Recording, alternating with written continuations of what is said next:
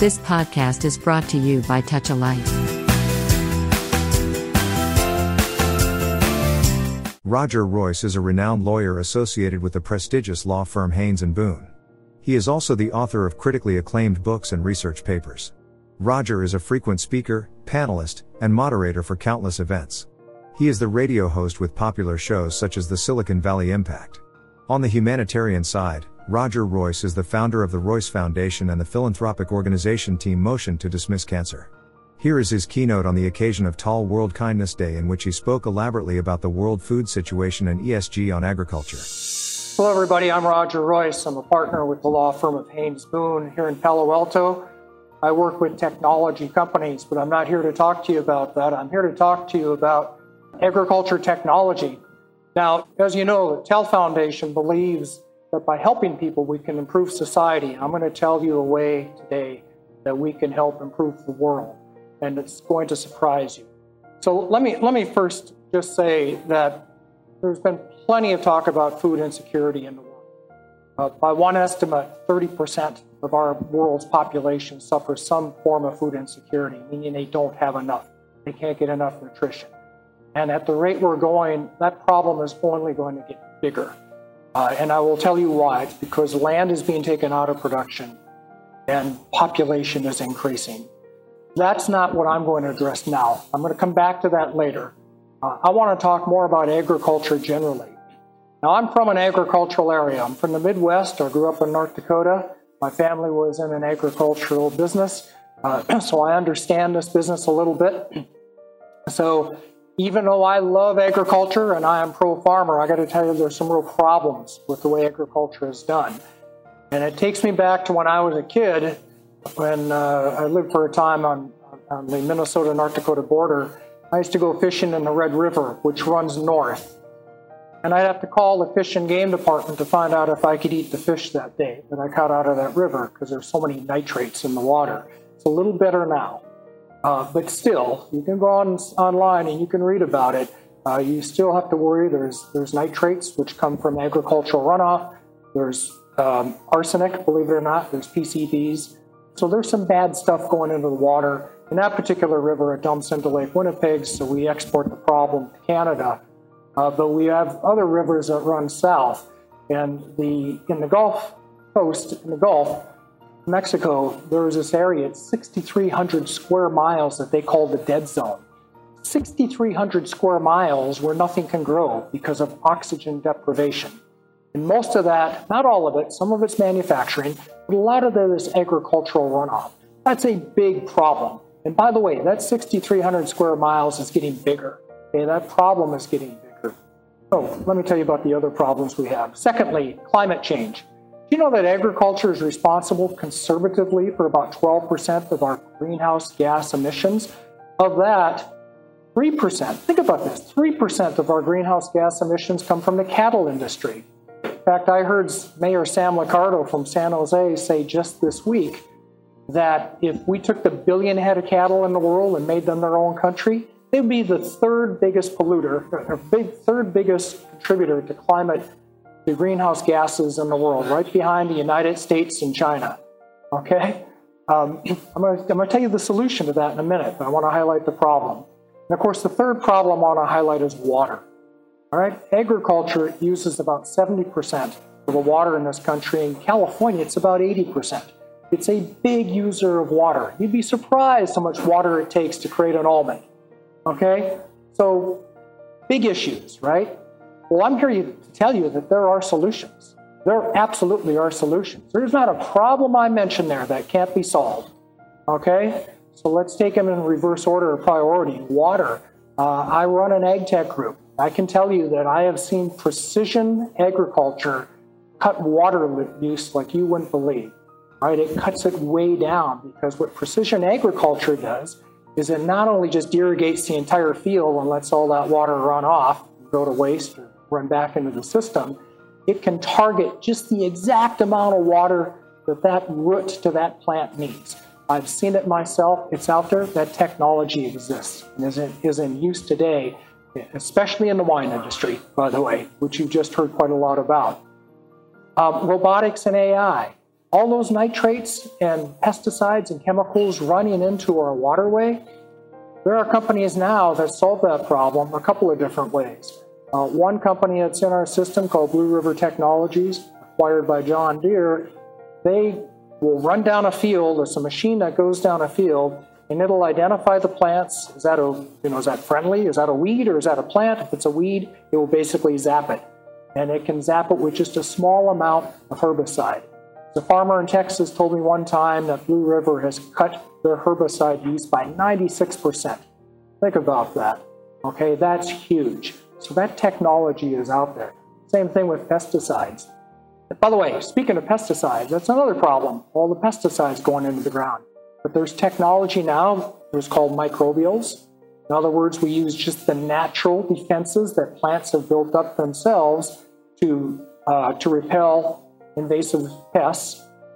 There's another technology where from a satellite, believe it or not, these fields can be monitors and we can see signs of plant stress before it happens. So all of this reduces the chemical usage. Miss any problems here? Oh, the Grow Local movement. That's the other thing. This is very exciting. The technology is not there where it's economic yet. Okay, nobody's profitable in vertical farming. That's indoor farming, what they call controlled environment ag, where you build, where you can grow plants inside, and some of the first ones started here in Silicon Valley. We're not quite there where it's profitable, but hundreds of millions of dollars are going into this because it will be someday. And the Grow Local movement is a real thing. By the way, 27% of our greenhouse gases come from transportation. Imagine if we could cut that transportation. About half of all the food that's produced, especially here in California, gets wasted before it even gets to the consumer's table because of the problems in transport. So there are solutions that will solve every one of these problems. But I got to tell you, there are some challenges. There are some challenges to this. I don't have to tell you about the impact on the supply chain due to the Ukraine war, the Russia-Ukraine war, but more direct, we have a real problem in the developing world. Do you know that 2/3 of the world's, poor, impoverished, food insecure people are in 5 countries, India being one of them, all right? 2/3 of them. And in those places, very little gets spent on R&D. And there's a long reason for all this.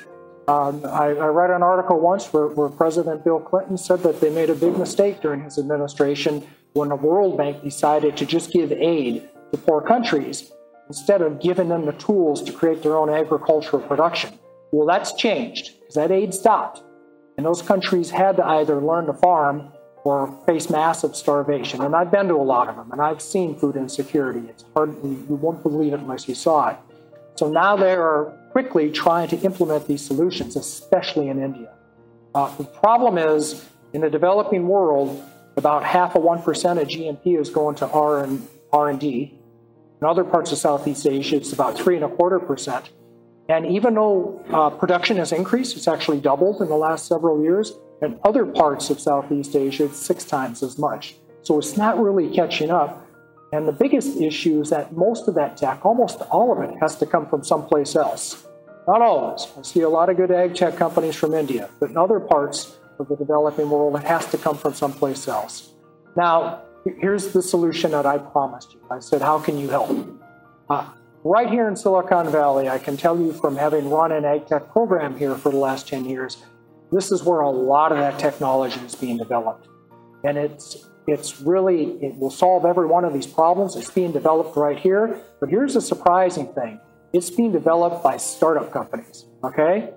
Yeah, there are big companies. They're out there. And I've talked to all of them. But they've kind of realized, just the way that the dynamics are among big publicly traded companies that have shareholders to report to, you can't really swing for the fences as much as a startup can. And the big companies are on a shopping spree. Right? They're buying up these small startup companies right here, coming up with these very cool, novel solutions to solve these major problems. Now, I'm very optimistic. I think the day will come when I don't think we're going to have that food insecurity problem that the experts are warning us about in 2050. I think technology is going to solve that problem. And I think a lot of it's going to come right here from Silicon Valley. A lot of it will happen because of the support of the local angel and investment community. So if you want to know how you can help, just support ag tech. All right, support ag tech companies and what you do, because this is where the solution is going to come. Again, I'm Roger Royce. I'm a partner with Haynes Boone. I'm a law firm. I work with startups, a lot of ag tech startups, as you might imagine, and also the venture capitalists that invest in them. Like I say, like to give you the way that ag tech can save the world. So it takes about 6 pounds of plant to create 1 pound of meat, okay? And that puts a lot of stress on the system, especially now because big parts of the world are eating more and more meat, China in particular, okay? And that's why the problem is getting bigger, because there's just less food to go around and now more demands because of meat. About 6 to 8% of Americans identify as vegan, and you'll hear a lot of people saying, for animal rights and for environmental reasons and for the good of the world, we should all stop eating meat. That's one way of looking at it, and I've been vegan for about 6 years. But a better way of looking at it, as it was explained to me by a venture capitalist, is that, look, you're not going to get people to quit. You're just not. What you can do is get them to just eat a little less. Right? Think about that. If you get people to eat meat, 5 days a week instead of 7, well, that's like converting another 10% of the population to vegan. That cuts down that beef production quite a bit. So there is, and the other thing you've kind of touched on is a major factor here is what I'd call consumerism. Consumers just being aware of what they're eating. They're being aware of where it comes from, how it impacts the world. Have you ever been on a Peet's Coffee lately? My God, you buy a cup of coffee, you feel like you're saving the planet. They tell you we've got slave-free trade, we've got organic beans, we're doing all these good things. Consumers really want that now.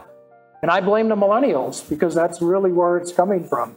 We have a much different kind of consumer now, but that's a very good point. We used to find all these meats in the fast food restaurants, and people sort of tried it once and then they didn't, right? And they went back to eating regular meat. And kind of the scuttlebutt is that, well, gee, this isn't very healthy for you because it's so much fat.